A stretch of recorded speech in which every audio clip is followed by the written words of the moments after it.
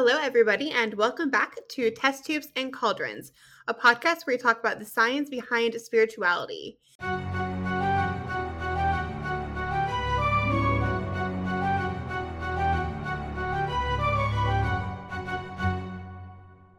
In this episode, we are actually going to start a new series called Science and the Occult Through the Ages.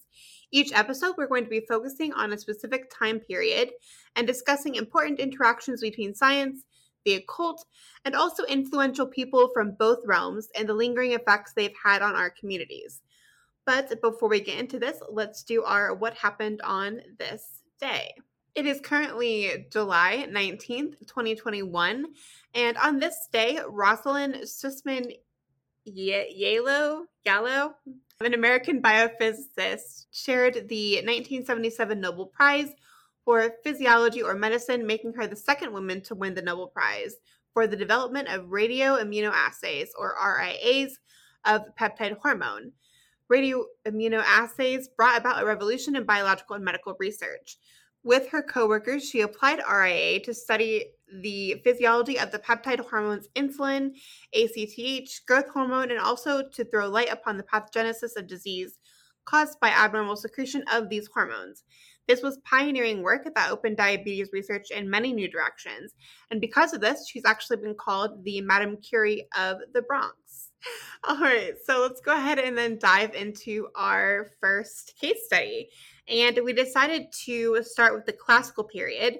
But before we actually get into any of this, I think it's probably very prudent for us to define what we mean by the classical period. 500 to 323 BC is like the formal period where we're referring to when we say the classical period. So it's immediately following the Archaic period and preceding the Hellenistic period. The 323 BC is because Alexander the Great died on this date, and he had a massive influence on Greek culture.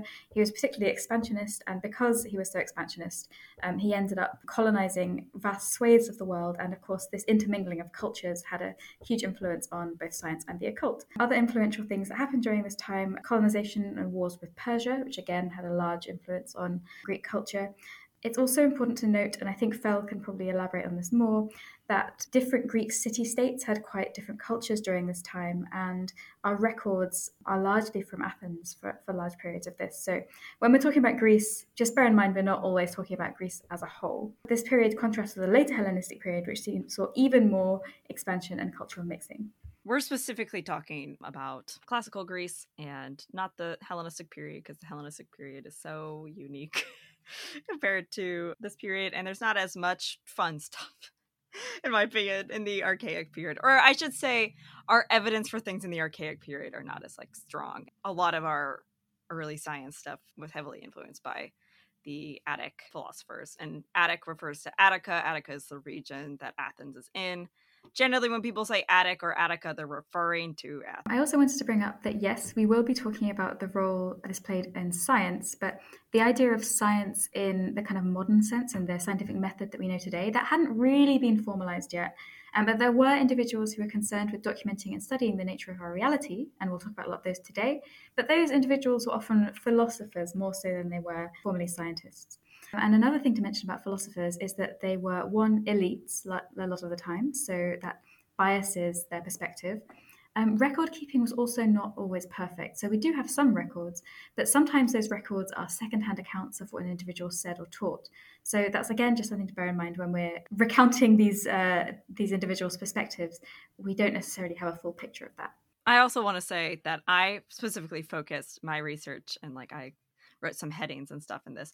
I specifically focused on things that I could find in the intersection of philosophy, the occult, and science, because there is a lot of mathematics from this time period that when I was looking into it, I was like, oh, this really doesn't have anything to do with the occult. So sometimes there was actually quite a bit of a separation, usually in the mathematics sphere more than the scientific sphere or the natural sciences, because those were often tied with beliefs of life.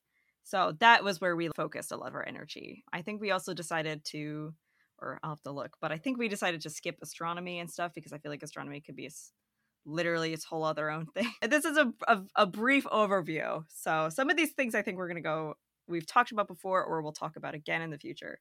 But We could literally make a whole new podcast just talking about all of the things that happened in the classical period. Yeah, actually, in fact, in doing research for this episode, we came across quite a few individuals that we were just like, we don't have enough time to cover them in the depth that we want to. So we might actually do another series about influential people who were at kind of this intersection between science and the occult. Keep an eye out for that too.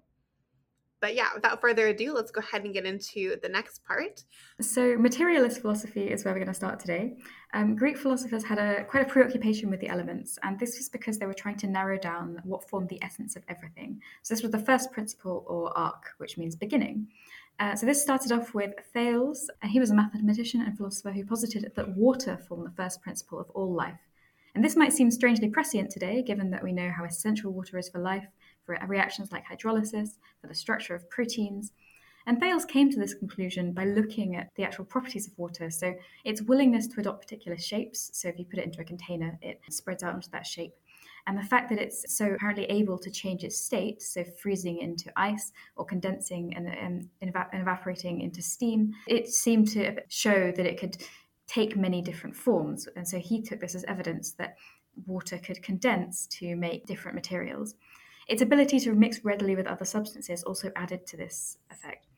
Although Thales wasn't strictly correct about water being the essence of everything, his understanding of it as an essential solvent was actually remarkable for a writer of around 600 BC. And I guess I wanted to pass over to Astra as well on how prescient this potentially was and how important water is to our understanding of science today. Very interesting that Thales came up with this kind of theory just based upon the physical observations of freezing and then melting and the evaporation of water into steam, because there is some evidence to suggest that water actually has memory and retains a memory structure of solutes that have been so diluted that they're no longer measurable in solution.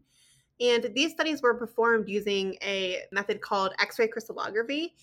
And this actually showed alterations in the structure of water after being exposed to different solutes. It's actually been a while since I have read these papers, but from what I recall, they dissolved certain solutes into water. Some were actually dissolvable, some were hydrophobic in nature, and so they weren't actually dissolved, but they were at least in solution, so it formed a mixture. And then they left in for a period of time. They either heavily diluted things that were water soluble, or did removed any particulates left over in the mixture, and then they were able to freeze the solution. And they performed X-ray crystallography after then. I believe they then let it melt to see if the water would retain memory of that particular solute. I'll be sure to link the studies down below if you're curious and you can read it for yourself. They were able to see, again, a difference between the water and its structure after exposure to different solutes. And there's actually a very fascinating discussion about this in a book called The Beginner's Guide to the Universe by Massimo Citro, which is a book that I continuously recommend quite highly.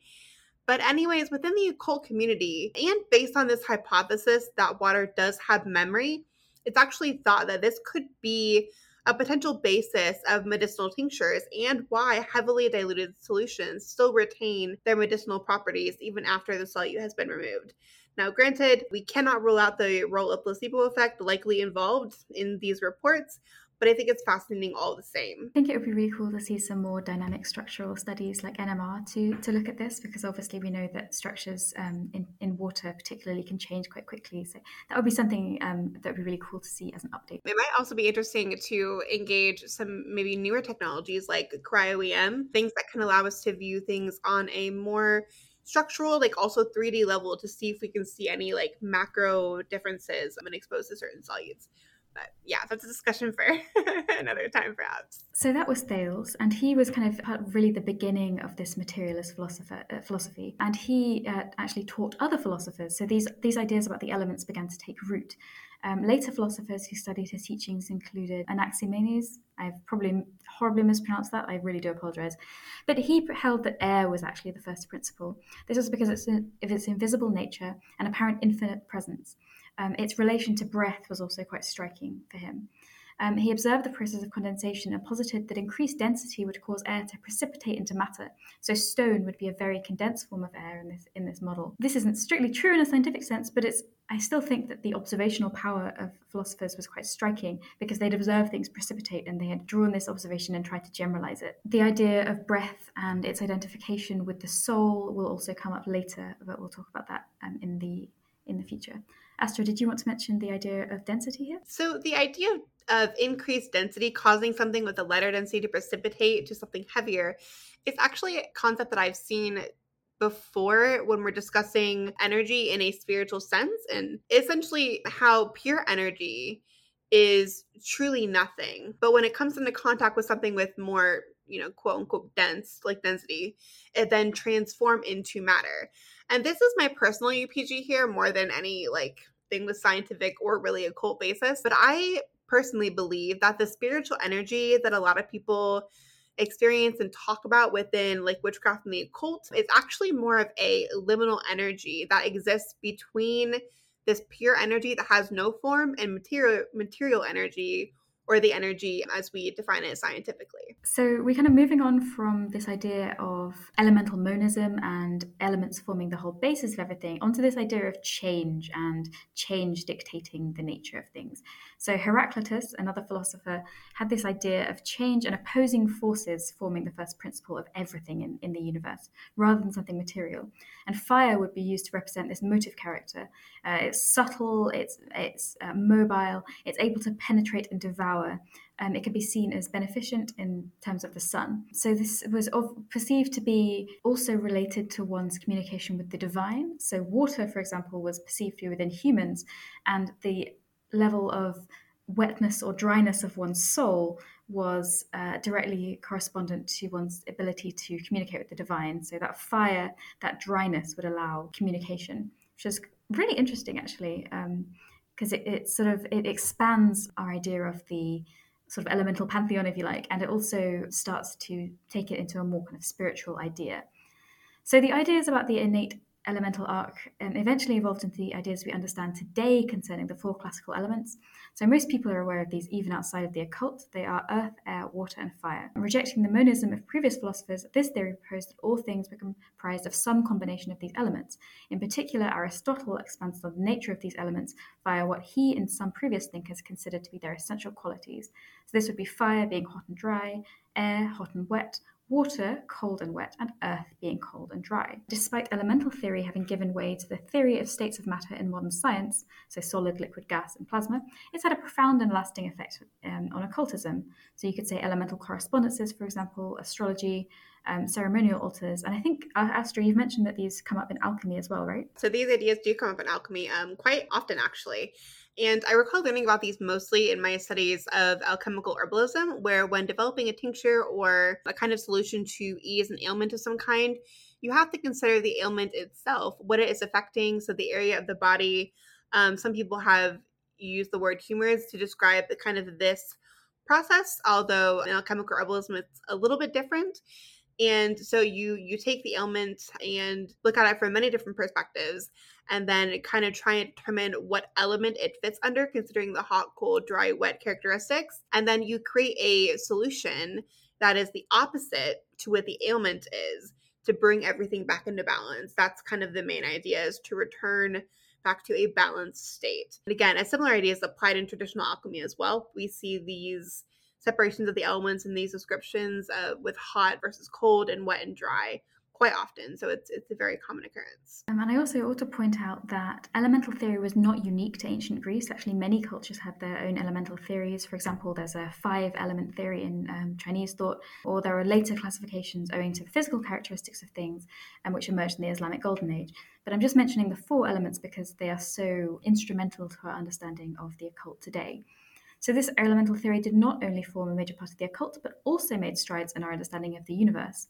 Aristotle asserted that the light elements, so fire and air, moved away from the center of the universe, and that the heavier elements moved towards it. In this way, a spherical earth would be formed, and this contrasted with the thoughts of earlier philosophers like Thales, who believed in a flat earth. He also reconciled the circular movements of the wandering stars by the idea that they must be formed from a 5th material, ether.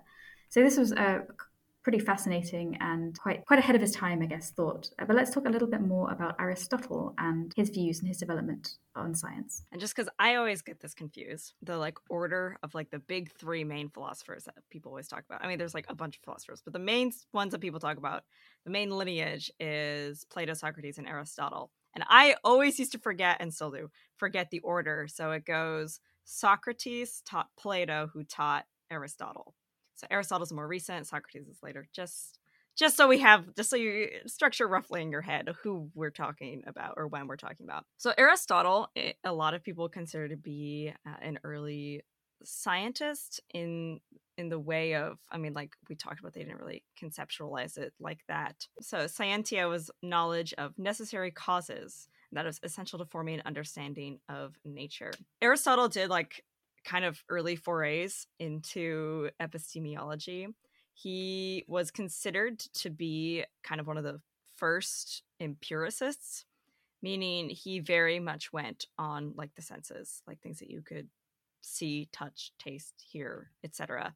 He also worked to come up with classifications for animals. I believe it was around 500 species, roughly. Empiricism is basically this idea that knowledge comes primarily from sensory experience, which is kind of starkly different than I would say a lot of earlier philosophers who were kind of more mystically inclined. Aristotle actually had a lot of critiques of some of like the earlier philosophers as well. They all kind of critiqued each other.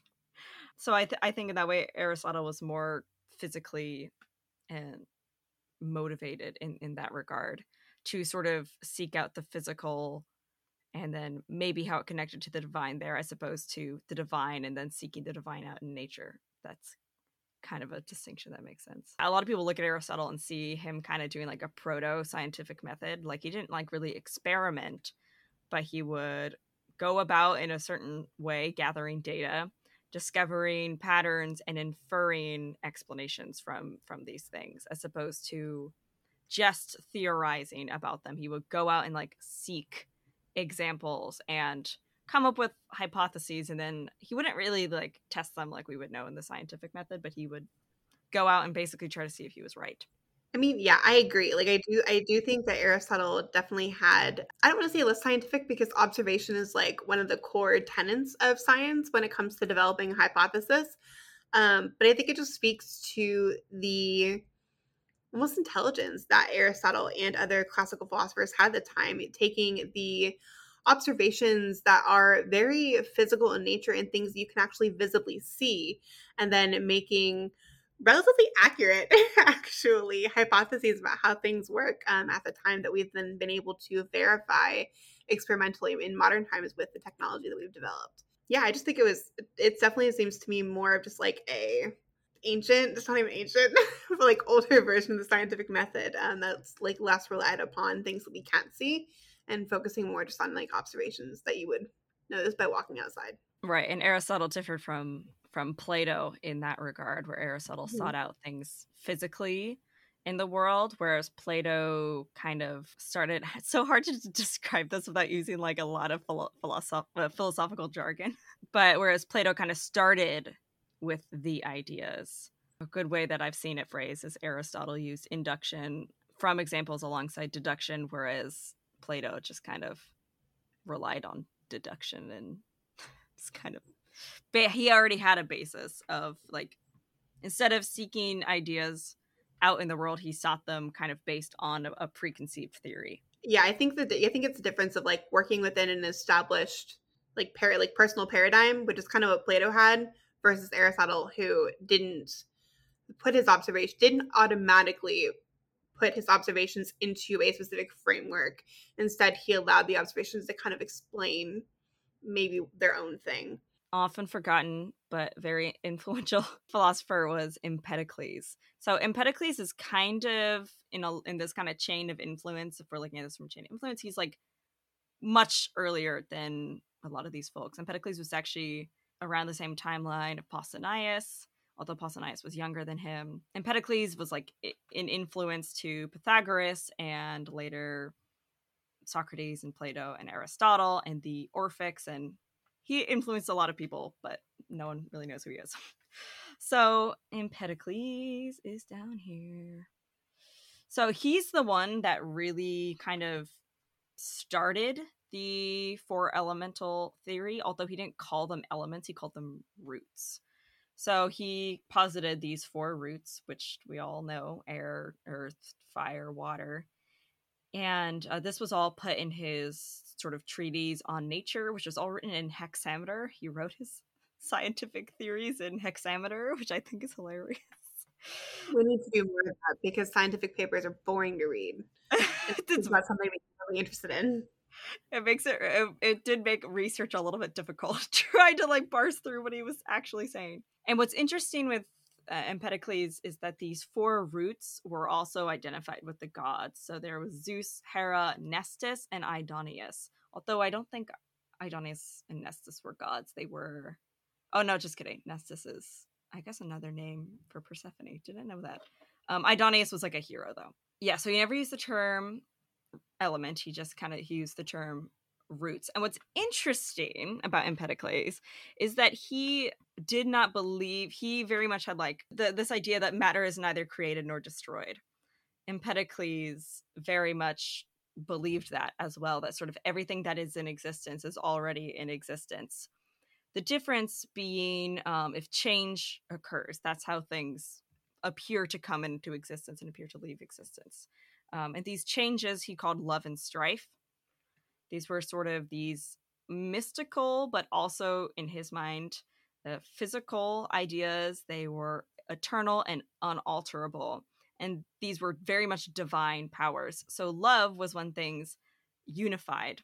Love was the attractive force. So when forces were attracted together, they were attracted. It was the force of love. And when things were separated or split apart, that was strife that drove them apart. And Empedocles also very much was all about this idea of cycles. He had this cosmic cycle. You know, were once in strife will then be brought together in love, and things that were once in love will be driven apart by strife. And it's kind of this death and rebirth cycle. In fact, he was one of the few, just like Pythagoras, one of the few philosophers who believed that eating animals was polluting to the body and blood was polluting. Again, Empedocles could probably get his own thing because he was extremely influential, and kind of everyone who came after him was kind of standing on his shoulders. So I guess we're going to move on to Pythagoras, and I feel like, again, it's impossible to cover everything, but I wanted to bring up some of the principles which make Pythagoras so important in the occult. And I would like to do a tally of our episodes and which ones have the name Pythagoras in, because I would bet it is like over half at this point. But if you don't already know who he was a philosopher, a polymath, a mathematician. He traveled very widely from Egypt, Phoenicia, even as far as India. And due to strife in the original island he inhabited in Greece, he eventually moved to southern Italy in Croton, where he taught philosophy. There's also some evidence of a mystic cult surrounding him and Pythagoreanism, but this is thought to be quite close to Orphism. The problem is, of course, that these are mystery cults, so we don't know too much. If you don't know about Orphism, it's a mystery cult largely concerned with the mysteries of Dionysus or Dionysus. So there's some kind of already interesting things there going on with communing with the divine. But talking about his influence on the modern occult, we come across this idea of opposing forces. This came originally from Heraclitus, a materialist philosopher, but as mentioned, was developed by Empedocles with this idea of the cosmic cycle. And the idea of opposing forces forming the basis of all things. So this included the development of odd and even numbers, which of course was essential in the development of the sciences. The idea of a definite and indefinite principle. But because there was this definite and indefinite principle splitting things down into two, there must be some kind of third guiding force overseeing these. So this was the principle of union, which was also conceptualized as God. And that made its way very much into Hermetic thought, Neoplatonic thought. He had this idea that the world itself was God in process. And because of everything's relation to number, every arithmetical or geometric theorem became, in this view, another window into the secret heart of things, number became a kind of god, a revealer, and the philosophy of number a kind of religion or mystery. So it was almost using arithmetic to decode the divine in some kind of abstract way. And we've already mentioned, Eiffel did a really good rundown in our frequency and vibrations episode, the music of the spheres. This was a sort of divine form of music. But Pythagoras also, at least in part, originated the idea of the soul. So this idea of the opposing forces, principles of change and flux would be applied to the soul versus the body. And you'd have this threefold division of pure thought, perception, and desire. And of course, you can see how people divide things into material, soul, and spirit in kind of the modern occult world, and they apply this to the basis of how magic works. So you can see that it's very lasting even today.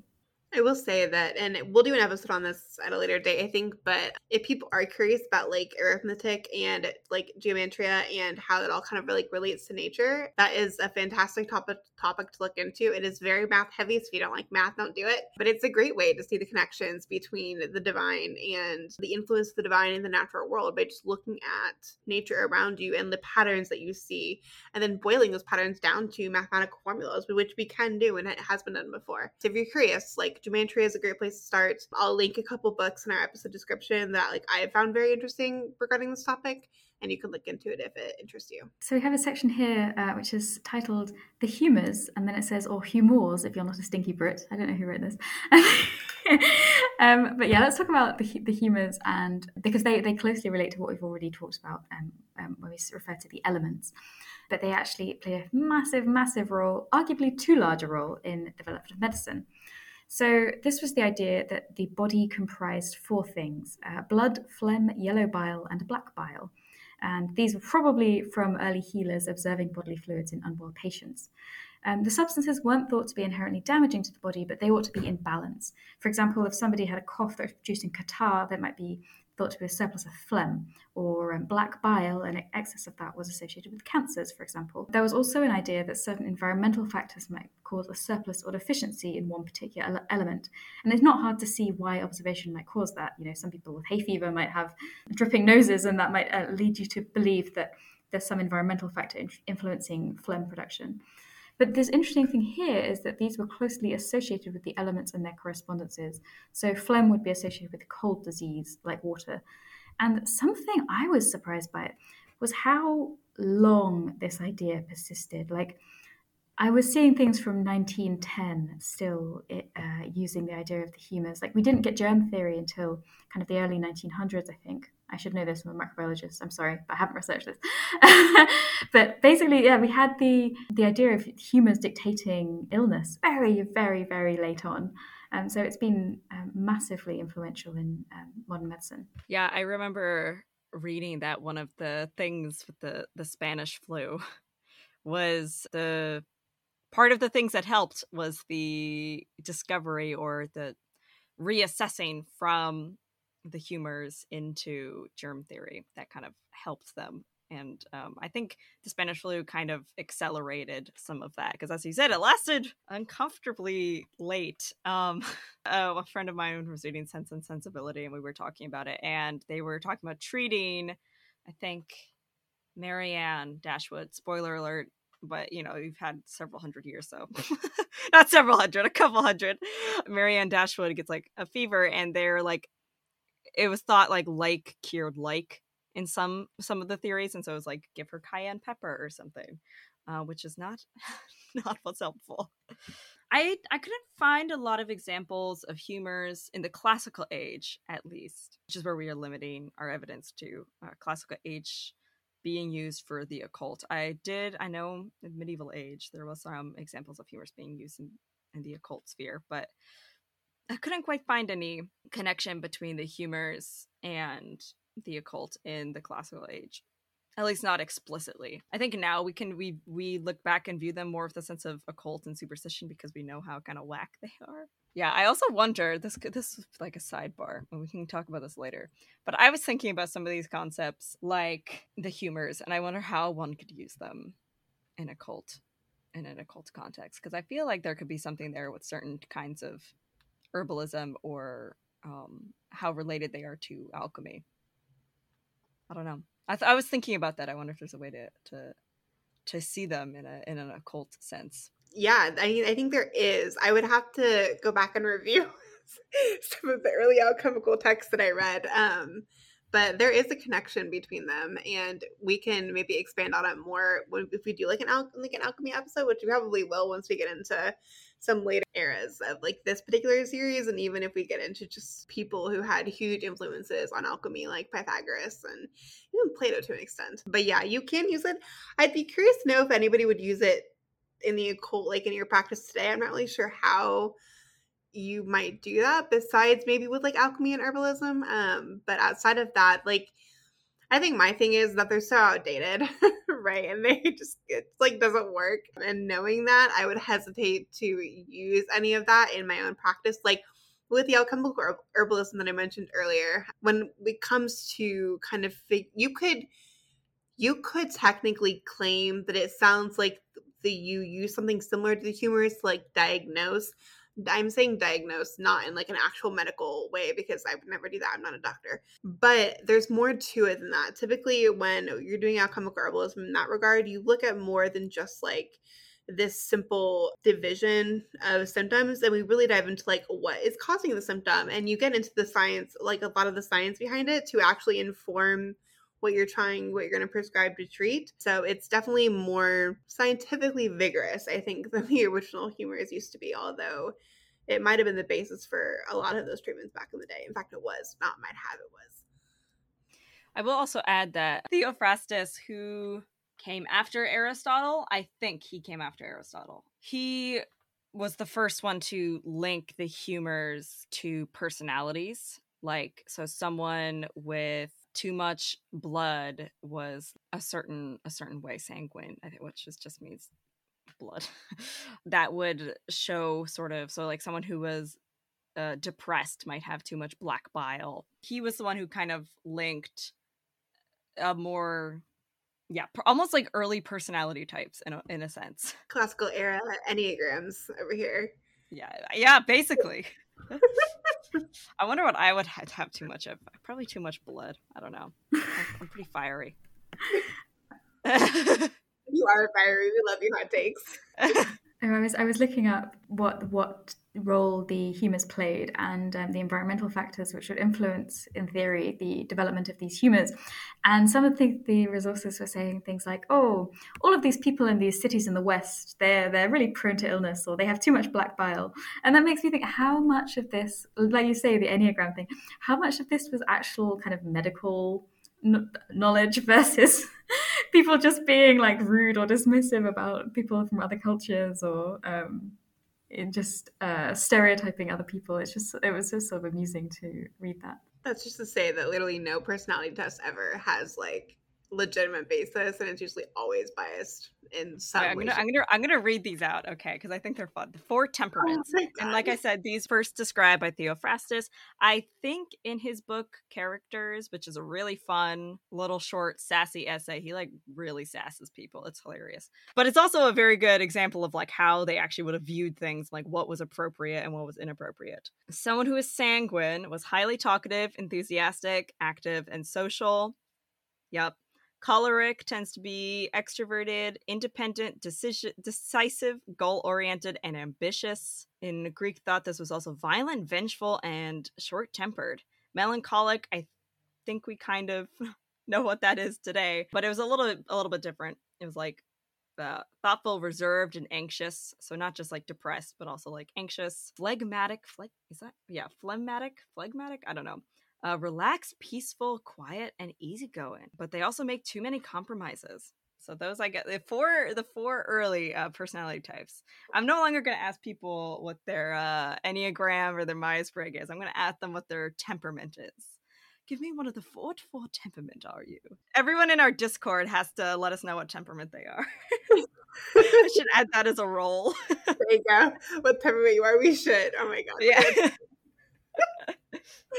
Actually, it's really interesting though. If you like think about what you just read out, and also if you look at the elements associated with each of the humors, they're very related to those planets and the attributes there as well. For instance, blood with actually the way in which it was described to kind of suggest, I don't know, maybe like I was thinking Mars at first, right? Kind of like what I was thinking initially. Mars, maybe a little bit of Venus in there. I'm assuming Yellow Bow was the like super enthusiastic one. It was the second one that you read, and it reminded me a lot of like sun attributes. Then the Black Bow, which is associated with Earth, kind of felt more like Taurus vibes, right?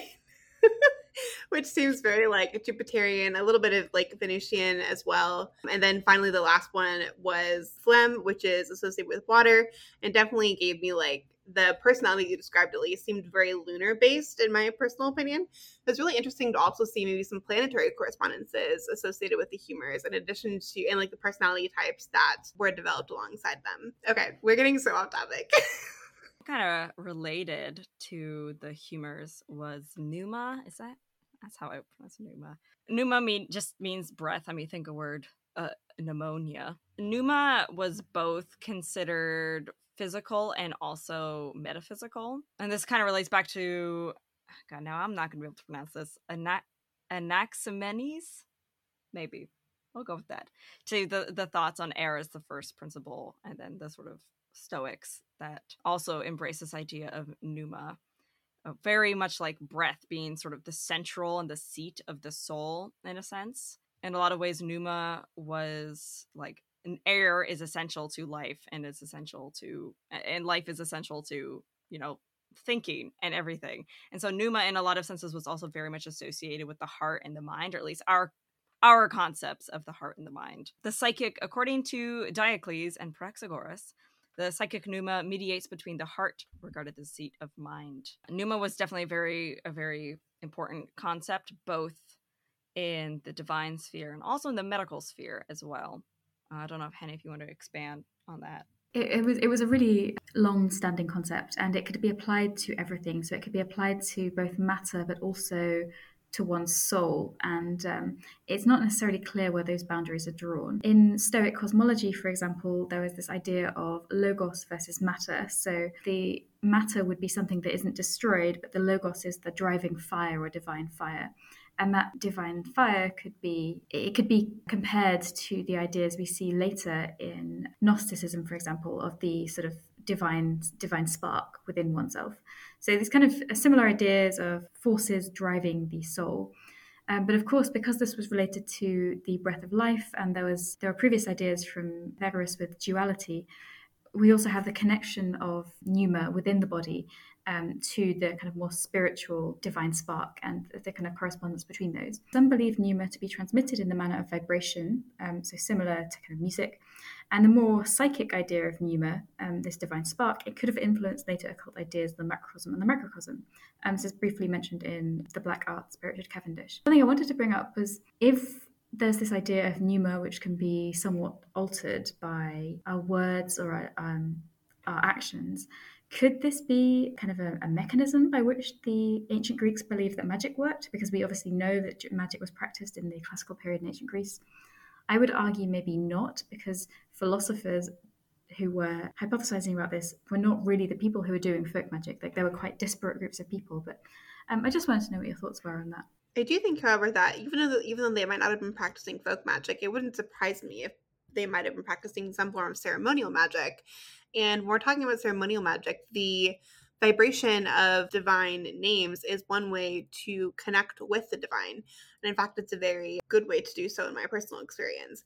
And so that vibration of the name might have been something that was more commonly used amongst philosophers rather than your typical folk practice that includes, foraging for herbs and so on and so forth. So in that regard, actually, it might certainly be a mechanism by which they believed magic worked. Simply because at the time, they also didn't have the same amount of tools that we had, right? And with philosophy being such a big part of the classical era, it makes sense that we would look at it from more like a theurgic perspective versus more of like the practical magic that we see in like witchcraft in modern times.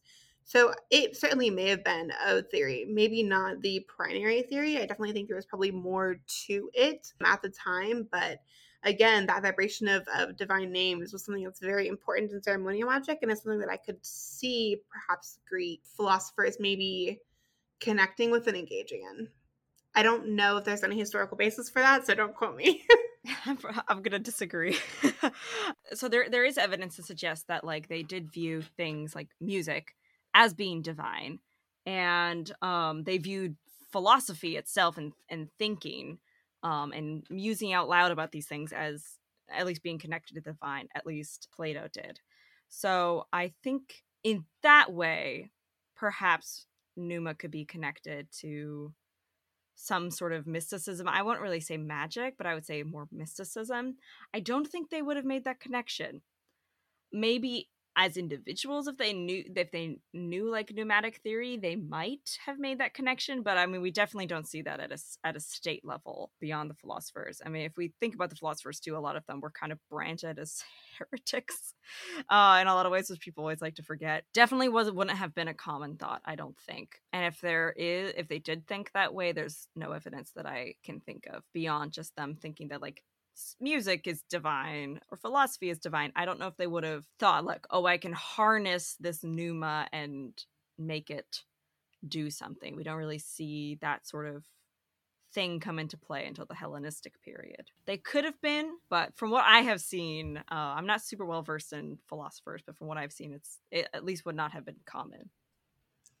Actually, that makes sense if you think about how important like arithmetic was at the time, right? If we're truly trying to find ways to explain the universe in terms of numbers, it makes sense that perhaps more artistic ideas of like harnessing one's breath to engage with the divine might not have been so commonplace given some of the tendencies towards empirical observation. I have a hunch, but I don't have evidence to back this up. But since you mentioned theurgy and pneuma, I think it might have come more into play in the Neoplatonist philosophy, which was not until later in the Hellenistic era. Don't quote me on that. I would have to look it up, but I think that probably its introduction into ceremonial magic might have come from those influences, which were, again, later on, so not during the classical era. One of our last examples here is Hippocrates. And I wanted to bring up Hippocrates because I think he is kind of a juxtaposition against a lot of this. Hippocrates was very critical of a lot of intermingling of the divine and the natural world, just because he saw it in a lot of ways being not necessarily abused, but that like people were relying on superstition to cure diseases. For those of you who don't know, Hippocrates was a very influential physician. And to this day, at least in the United States, doctors have to swear the Hippocratic Oath. One of the things that he said in his book on the sacred disease, it is thus with regard to the disease called sacred, it appears to me to be no wise more divine nor more sacred than other diseases, but has natural causes from the originates like other affections. Men regard its nature and cause as divine from ignorance and wonder. So he did not view disease as being divine, which is like starkly different from what we see preceding him. A lot of people, a lot of physicians who came before him and a lot who came after him, like those who ran the temples of Asclepius or of Paean Apollo, they viewed disease as something that the gods afflicted you with, and that the only way to cure it was to appease the gods. And they would go through the temple. And I think we've talked about incubation before, where they would go to the temple, fall asleep, you'd wake up, and whatever dream you had would lead you to your cure. Hippocrates was kind of like, that's nonsense. That's silly. So he worked really, really hard to try to treat people based on natural evidence instead of the divine. Although he did kind of pioneer a lot of like humorism. But like, granted, like, you know, it to him, that was the more scientific approach. Yeah, he tried to look at a natural cure and a natural cause as opposed to a divine one, which kind of got him in trouble in a lot of ways. He did a lot of really good work. So one of the quotes, a quote in Latin about him is, God, no one who speaks Latin come after me. It was like, vis meditrix naturae, the healing power of nature. So he very much saw things that stem from nature can be healed through nature. That's Hippocrates, who in my opinion, like, I don't think he's like fully juxtaposed to the things that we talked about before, but he's not really like of the philosophy vein. He's very much like this is physically what's happening and here's what I'm physically going to do about it. Which I think is important. Like that kind of grounding in physical reality is an important aspect, I think, within the occult community that sometimes we forget. And like often we hear this phrase, right, mundane never magical, which I think is overused to an extent and isn't necessarily entirely true because mundane things can be magical. I think Hippocrates kind of encapsulates this idea of like systematically looking at your experiences or your problems and then saying like, if this is a natural problem, like it can probably be handled by like natural means. We don't necessarily need to like come up with some like spiritual or like magical solution to everything, right? Like if you need money, go like find a job. You can use magic to help influences, sure, but like just doing a job still isn't going to do anything. So if we want to like draw similarities kind of between Hippocrates and his philosophy in like modern times, that could be a potential way to do it. I love Hippocrates stuff. He's one of my favorites. But I definitely think that like as a community, perhaps we should return and like really read and like study the philosophy of many of the philosophers and the mathematicians and the scientists who weren't actually scientists because science didn't really exist at the time, their theories and their ideas, because a lot of them have very well-informed and like well thought out kind of ideas of how the world works. And it's still relatively spiritual because at the time, again, science wasn't this like fully fledged paradigm like it is today. That's something that I definitely want to do moving forward, is look into more ancient philosophers and just kind of read them without prejudice and get their perspectives. Yeah, I was just going to say that Hippocrates was the OG mundane over magical. The one thing I will say about philosophers is I think they are very good at showing how things might have been, how science and the occult might have been, you know, mixed together in some regard. However, I will say that they're different than the common thought, like way different than the common thought, to the point of, you know, R.I.P. Socrates. Like, yeah, it got them all in a lot of trouble just because like they were forward thinkers. It's not me that this was like that ancient Greece was this place where science and the occult dance wonderfully together, because that's not necessarily the case. And it doesn't mean they were correct either. Let's just be forward with that as well. Oh yeah, they were so wrong. They were wrong with confidence. As much as they're fun to study, they are very much indicative of their class and their gender and their place, like Athens. Even though like Pythagoras was not Athenian, his stuff was really proliferated by the Athenians. A lot of them wouldn't have considered what they were thinking or doing magic either. I mean, there's obviously these connections to the divine, but that was often seen as kind of distinct from magic in ancient Greece. So that's something also to bear in mind. Like, yes, those influenced later concepts in the occult, but they thought they were just kind of decoding sort of the nature of reality. So we can't kind of reverse engineer these principles and look at them through that lens. We have to recognize that they were trying to understand the nature of everything surrounding them with the observation powers that they had. Yeah, it's like Phil said, it's more really like mysticism Right. than, and even just like spirituality in general versus like actual magic in the terms that people think of today. Right. Like there were no casual Pythagoreans. They were very much an ascetic cult. If you were a Pythagorean, like you were a Pythagorean. There's no way that it was necessarily intermingled in the everyday life. Although I would love to see how it was. I don't know if we'll ever know, unfortunately. But just know that this is just, like I said, this is a brief overview. Several books could be written about each individual. Like, yeah, literally. if you are interested, like please do your own research. We will include a couple of books below based on like our personal recommendations. Bella, I'm sure you have many. I have a couple that I read, and you can peruse those at your leisure. But we're gonna go ahead and have that be the end of the episode. Thank you so much for listening. This was definitely outside of our normal scope of things, but we hope you enjoyed kind of the general overview of the classical era and how science and the occult mingled together a bit for a time. And we will see you next week. Thanks for listening, everybody, and have a great day.